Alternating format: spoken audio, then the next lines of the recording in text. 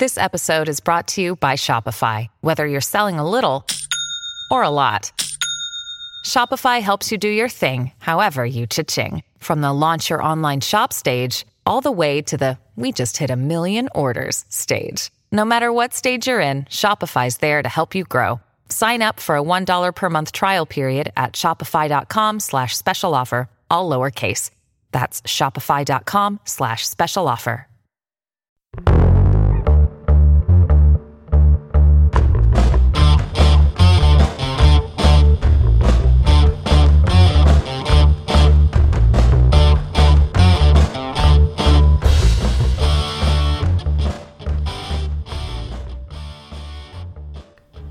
Hello, and welcome to a very thrilling and very thrilled Ski-U-Pahdcast. I am U Street, and with me today to celebrate the Gophers' first road win in the Big Ten Conference over the Ohio State Buckeyes, we have Andy, Gopher Guy 05.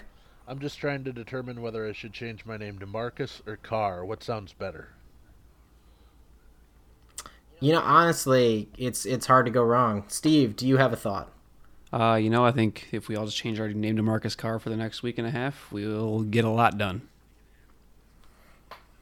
All right, so that, by the way, is Steve Zips of Akron. We are going to dive right in to a game that just finished as we began recording this. The Gophers defeated the Ohio State Buckeyes, or an Ohio State University, who admittedly I am now going to be a huge fan of for the rest of the season, 62-59. Marcus Carr hit a game-winning three-pointer with a little over 3 seconds left. Steve, what was your general impression of this basketball game? As I'm wont to do because my Twitter avatar is an unhappy gopher face. I need to be sold on the team before I start to predict, wins and stuff like that. First 5 minutes, I was very excited. After halftime, I think I might have almost wanted to turn the TV off because they were down by 9 points. And then by the end of the game, you're jumping out of your seat, off your couch, screaming in joy. So we really hit all the emotions, which is generally what happens in any sort of Gopher sporting event. It was a weird one. Obviously you like the end result. You like to see Marcus Carr score 21 points. We saw Daniel Oturu get shut down for the first half in the second consecutive game. Maybe you and I can talk about whether the book is out on him at this point, if there needs to be some more adjustments. And then, of course, Richard Pitino. Awesome second half adjustments. I can't remember what Ohio State shot in the second half, but it was not very good, and that showed in the final line. It was a great game. I believe the technical term for Ohio State in the second half was bad. Treacherous. Andy, what was your general recap? Yeah, I only really watched the second half as dealing with the kids and stuff in the first half, but, it looked like the Gophers got baskets when they needed baskets, and they kept Ohio State from scoring, and yeah, they had a couple of plays and things like that. And as we were talking a little bit in Slack chat, it's amazing how Caleb Wesson could basically set a moving screen every single Buckeye possession and never get called on it. So the Gophers were fighting through that and dealing with that as well. But they battled tough. They did what they needed to do. Marcus Carr made a couple of big plays down the stretch. I saw several places on Twitter that Richard Pitino is getting praise for letting his players make a play there in that last possession, not taking a timeout and trying to draw up something, but let Marcus Carr, run the floor, and he ended up making the game-winning shot rather than trying to design something for him or for Oturu. But no, it's a big win. Let's put it this way: these days, any Big Ten road win is a big win, but this one's even bigger against a team that still, even though they've now lost, I think something like 6 of their last 8 or something like that. But it's still a team that was, ranked pretty highly in the metrics in the net and KenPom and things like that, and so it's a team that, assuming they don't completely fade away here the last 6 weeks of the regular season, will be a good Tier 1 Big Ten road win on the Gophers sheet as we get closer to March. And you never want to say one game makes a difference in the season, but maybe getting this big road win may be the game that keeps the Gophers off of the bubble and in the field come early March. Absolutely. To be fair to Caleb Wesson, while I do strongly agree with my colleague's assessment of the moving screens from Caleb Wesson, he is a fantastic player, very physical, definitely shut down Daniel Otero in the first half. I want to discuss a little bit about 2 points that were made by my colleagues here. The first one was Richard Pitino's second half adjustments, because one of the things that is consistently said about Richard Pitino, and sometimes it is plenty justified, often my view is it's not, is that he's very bad at in-game coaching, or he doesn't do things, or some magical thing. Mike Malone, back in the day, after a game was asked what was the reason why his team didn't win, basically, one of those talk about questions. And the talk about question was, talk about why you weren't able to make adjustments. And Malone's response, the NBA coach, was, sometimes players just miss shots. It doesn't mean that we didn't make adjustments. It's just sometimes players miss shots. In this game, I think you saw two very clear adjustments from Richard Pitino. The first one was a recognition in the second half that Minnesota had to get to the basket. And so because Ohio State was face guarding and really aggressively hedging against any ball screen, especially high ball screens with Otero and Carr, to force Carr horizontally. Caleb Wesson did a very good job with this. His brother did a very good job of this. Kyle Young did a very good job of this, sort of making the team uncomfortable. But what that opened up was, if you could get a quick reversal, there was driving lanes, and that was something in the second half they did exceedingly well. It's part of the reason why I think they ended up winning this game. The second difference was, as also mentioned, Ohio State did not shoot very well in the second half, and that was entirely due to Minnesota's ability to defend for a good solid 20 minutes. Ohio State, I think, did a better job in the first half of defending. I mean, they were really physical. They kept Otero out of the paint and made him uncomfortable. In the second half, Pitino got him looks, but on the other hand, Caleb Wesson had 2 points in this game? That's an absolute win. Ohio State had a lot of driving lanes in the first half. DJ Carton played very well in the first half. Dwayne Washington did a good job in the first half. And in the second half, those were mostly not there. And that's something that, if you are a fan of Minnesota, should make you very excited, because one of the things that's been challenging for this team especially in the losses on the road, is just an inability to get a defensive stop when they need to. And in this game, that was absolutely not the case. Steve, coming back to your question as to whether or not the book is out on Daniel Otero, I'm actually curious as to what you think of the Isaiah Enan experience, which we got for 5 minutes. My general view is that Daniel Otero is absolutely going to get his, but if he doesn't have a partner down on the 4 who can either space the floor, which Enan could do theoretically, and Demir can when he's hitting shots, then it's kind of hard to get a whole lot done on the block. And Omersa, unfortunately, does not yet have an offensive game to do so. What do you feel? Yeah, I think we're really feeling in this game, maybe it's the last 2 games actually, where we're really feeling the absence of a guy like Eric Curry who could take some of the load off and just be competent down on the other block. To be fair, Otero's been doing this now for, total games the Gophers have played 19 games. He's been doing it every single game, and I guess if we put two bad halves in back-to-back games, you can chalk that up to just being a couple of bad halves, I guess. But and also him being able to come back and battle back in the second half should speak to just his overall dominance at the position. Yes, you do want a second player to offload some of that stress. Seeing Isaiah Enan come in for 5 minutes was great to see him get a bucket, score a couple of points. I think we saw how raw he is defensively. He missed a couple of assignments, and I think that's probably why he only played for 5 minutes to begin with. Jarvis Omersa always has my favorites, and I put those in quotation marks, air quotes, my favorite stat lines, where he scores 0 points, shoots 0 shots, grabs a couple of rebounds, has a couple of fouls, all in the span of 15 minutes. So he really packs in the excitement. What are they going to do long term? I think Alihan Demir has done a great job evolving at that position. He's not the physical force by any means that a Curry or an Otero would be down there, but he does just enough to keep things going and scores enough points. And I love his old man game and have come to appreciate it a little bit more. But I think he's exactly what the Gophers have needed him to be as a fifth-year grad transfer.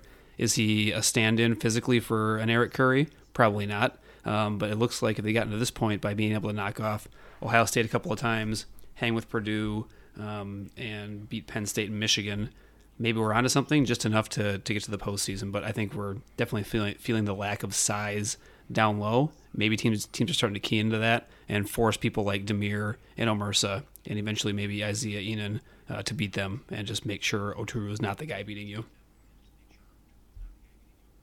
I suspect another reason why I strongly agree with lots of that a way that you're going to stop Daniel Oturu is if you can keep him very far away from the glass. What Rutgers did in the first half and what Ohio State definitely did in the first half was force Oturu to catch the ball at roughly like 18 feet and then pack the paint. Oturu definitely can dribble, he can drive the ball, but I certainly would not call him a ball handler by any means. And if you're able to successfully do that, then yeah, I think it'll be a little bit harder for Daniel Oturu to get points. Also, he shot a bunch of threes and missed all of them. I think if Oturu is able to hit that shot, 33%, basically, so 1 out of every 3, which he's not there yet, that would probably also open up some holes. A player who is really able to drive, and we did not really touch on because he was such a superstar that we opened it, is why we've all changed our names to Marcus Carr. Carr had a fantastic game. Andy, one of the things that I think has happened a lot with watching this Gophers team this year is that Marcus Carr has emerged as the most important player, in part because Daniel Oturu has been playing at an absolutely stratospheric level, but the Gophers really need a second option. When you watch this game for Carr, did you see someone who you feel like this is a guy who we think could really carry us into a postseason? Well, 100%. If he plays like he has the last few weeks, I mean, Marcus Carr, I think we were grumbling about him a little bit earlier in the non-conference season, and I think a lot of that was just getting used to this personnel, I mean, obviously he had been practicing a little bit, but he didn't play all of last season, so it was just trying to get him back into game shape. Now that he's in game shape, he's been arguably, the 1B to Oturu's 1A the last couple of weeks here in the Big Ten schedule. Oturu's had a little bit of a tough time against some of these bigger bodies. Rutgers shut him down, and Wesson, while not an offensive threat this game, did a really good job defensively on Oturu. As he said, he was 0 for 3 from 3 and ended up with just 11 points, 6 rebounds. But, I mean, just Marcus Carr's overall game. Not only did Carr lead the team in points with 21, he led the team in rebounds with 7. He led the team in assists with 2. Now, we could talk about how 2 assists led the team. That's another discussion for another day. In fact, the Gophers only had 8 assists on the entire team. But they also had 4 turnovers the entire game. Carr with just 1 of them in 36 minutes. So, he's doing everything you want your point guard to do. He's distributing, he's scoring, he's getting you the bonus rebounds. I mean, Carr was 3 for 5 from beyond the arc today, so if he's hitting 50% from behind 3, that's always a good sign. Along to go with his dribble penetration, that layup he had to tie the game at 59, I think was a really nice play on his part. And so yeah, if Carr can keep playing at this role at this level, Minnesota legitimately has 2 scoring threats every single game. Now, if you can get the Peyton Willis and the Gabe Kalsher's shots to fall, and if you can, in a limited role, you get either Elihan Demir or Trey Williams to even step in.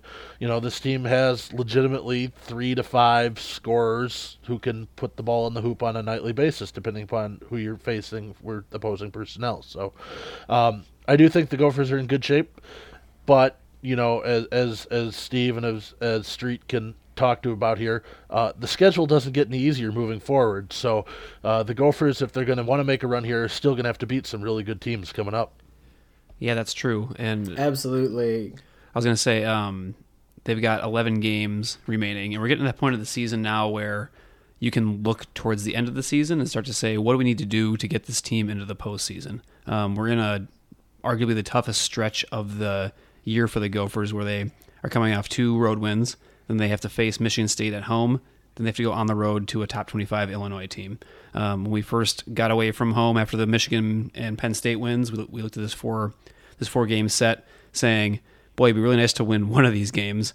It'd be amazing to win 2 of these games. And if they can do that, they can be sitting pretty before things come back around and they get to have some more home games.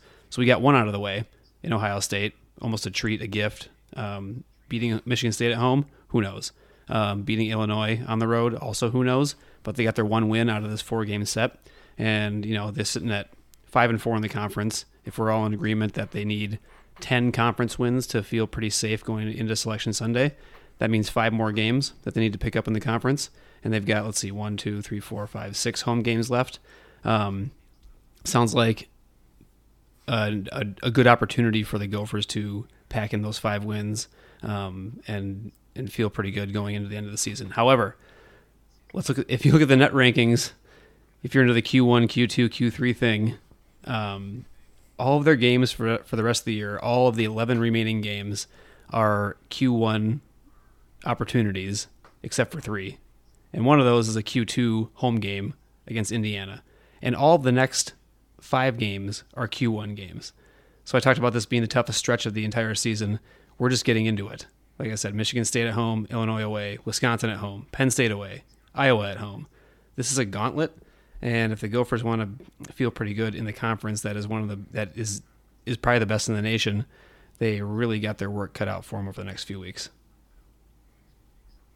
Absolutely. I admittedly still think that the magic number is 5. Gophers are 5-4, get to 10 wins, but 6 should certainly feel as comfortable as you can feel for a bubble team. And the Gophers will continue to be on the bubble unless they really put down the hammer and have an incredible streak, which I would love to see, but I am slightly skeptical will in fact occur. Certainly having a third option, as Andy mentioned, Gabe Kalsher, first game in double digits in a while. He had 13 points, also hit 3 of 7 from distance, which is exactly what you want that kind of shooter to do. That spaces the floor a little bit. And Minnesota finished 33% from distance, which amazingly is an improvement on their usual road shooting, which is miserable. Now, you can pick up, as Steve mentioned, basically all of those wins at home going forward, which would be ideal. Illinois is going to be without an important player who's been suspended, which is fantastic. I am 100% here for playing teams when they have players who are suspended. But I don't mean that makes the Illinois game any easier, but that is at Illinois, so that is a road game, which would be an auto quad 1, but a big quad 1 win because Illinois currently is a top 25 team. Were Minnesota to win their next 2 games, that would put them 7-4 in the conference. That would shape up nicely for the rest of the schedule. And I think the big thing looking forward, if you're thinking a little bit about the NCAA tournament, as my colleague mentioned, is basically every game the Gophers play from here on out is a quad 1. They have an amazing opportunity from this schedule to differentiate themselves from potential other bubble teams simply by just winning a lot more quad 1 games because they have a lot of quad 1 opportunities right now, because bafflingly Ohio State is still a quad 1 game. I exhibited at the top that I'm a huge Ohio State fan for the rest of the season, so that remains to be the case. Minnesota now has 3, right? That's Steve? They got 3 quad 1s? Let's see. Yeah, they got Ohio State twice, and they've got who else? Penn State. Oh, Michigan too. That's 4. So they have 4 quad wins right now. If we assume that the magic number is 6, that's the possibility for 10 quad 1 opportunities on the season, or 10 quad 1 wins and something like 16 or 17 opportunities of a quad 1 win. That's a ridiculous schedule, but really does bode well were the Gophers to actually turn the corner and continue to be successful. But till that point, we continue to revel in the wonders of a men's basketball team being successful. We are going to more or less ignore the women this week, who did unfortunately lose to Wisconsin, in part because I suspect that the women will not have a fantastic season for the rest of the year now that their best player has elected to transfer, and they already had massive depth problems at both the guards and the forward spots. But I would imagine that what you will likely see going forward is an awful lot of discussion related to the new players getting in. Andy, is that your assessment? Yeah, I think obviously we're waiting to see the reinforcements come, and a lot of those players won't play till next year. Taye Bello did get back into action after missing the first half at Purdue, where the Gophers finally did snap their losing streak last Sunday, winning at Purdue. Taye Bello came back and played the second half of that game and played the entire Wisconsin game. So it's good to have her back. She probably, you can make an argument now, is the most important player on the team, just mainly because the Gophers have 0 other post depth. And if she's not playing, what happens against Wisconsin, where Amani Lewis absolutely destroyed the Gophers in the post.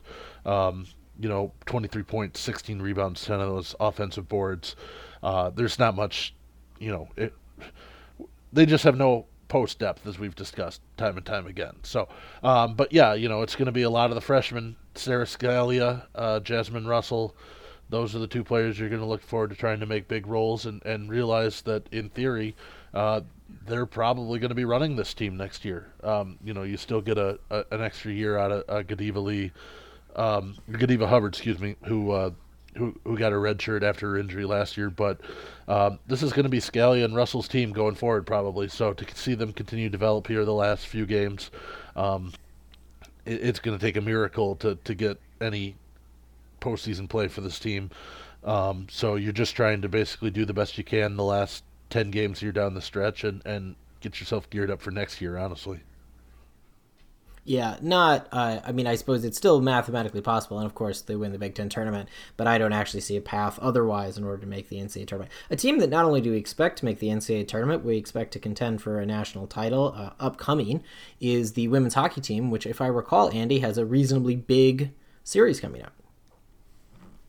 Yep, the Gopher women's hockey team coming off of a weekend where they dropped their opener Friday night to Ohio State, number 5 Ohio State, 4-1, and then came back and got a big 2-1 win on Hockey Day in Minnesota outside at Parade Stadium in Minneapolis.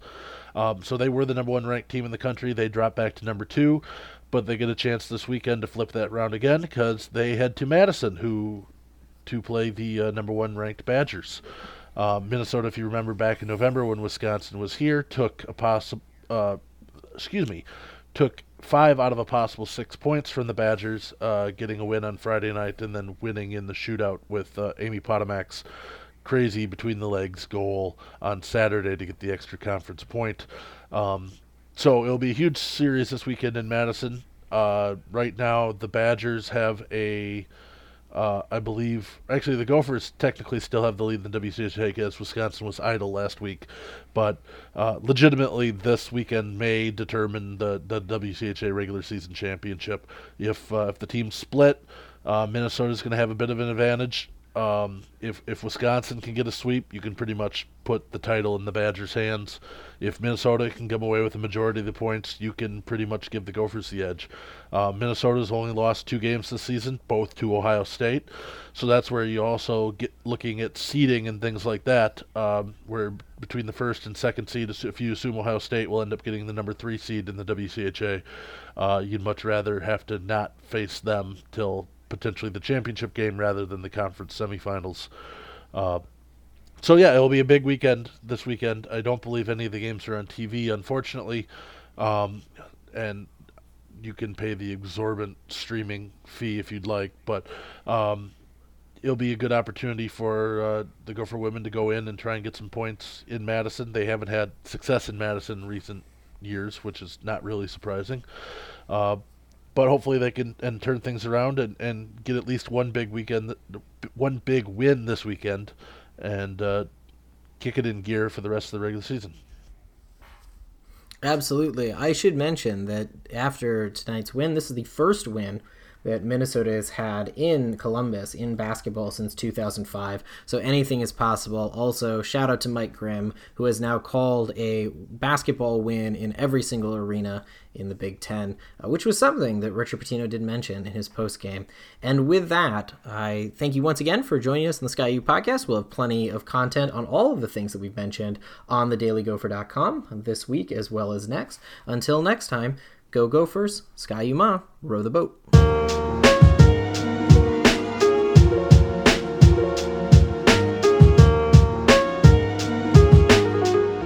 Go Gophers, row the boat.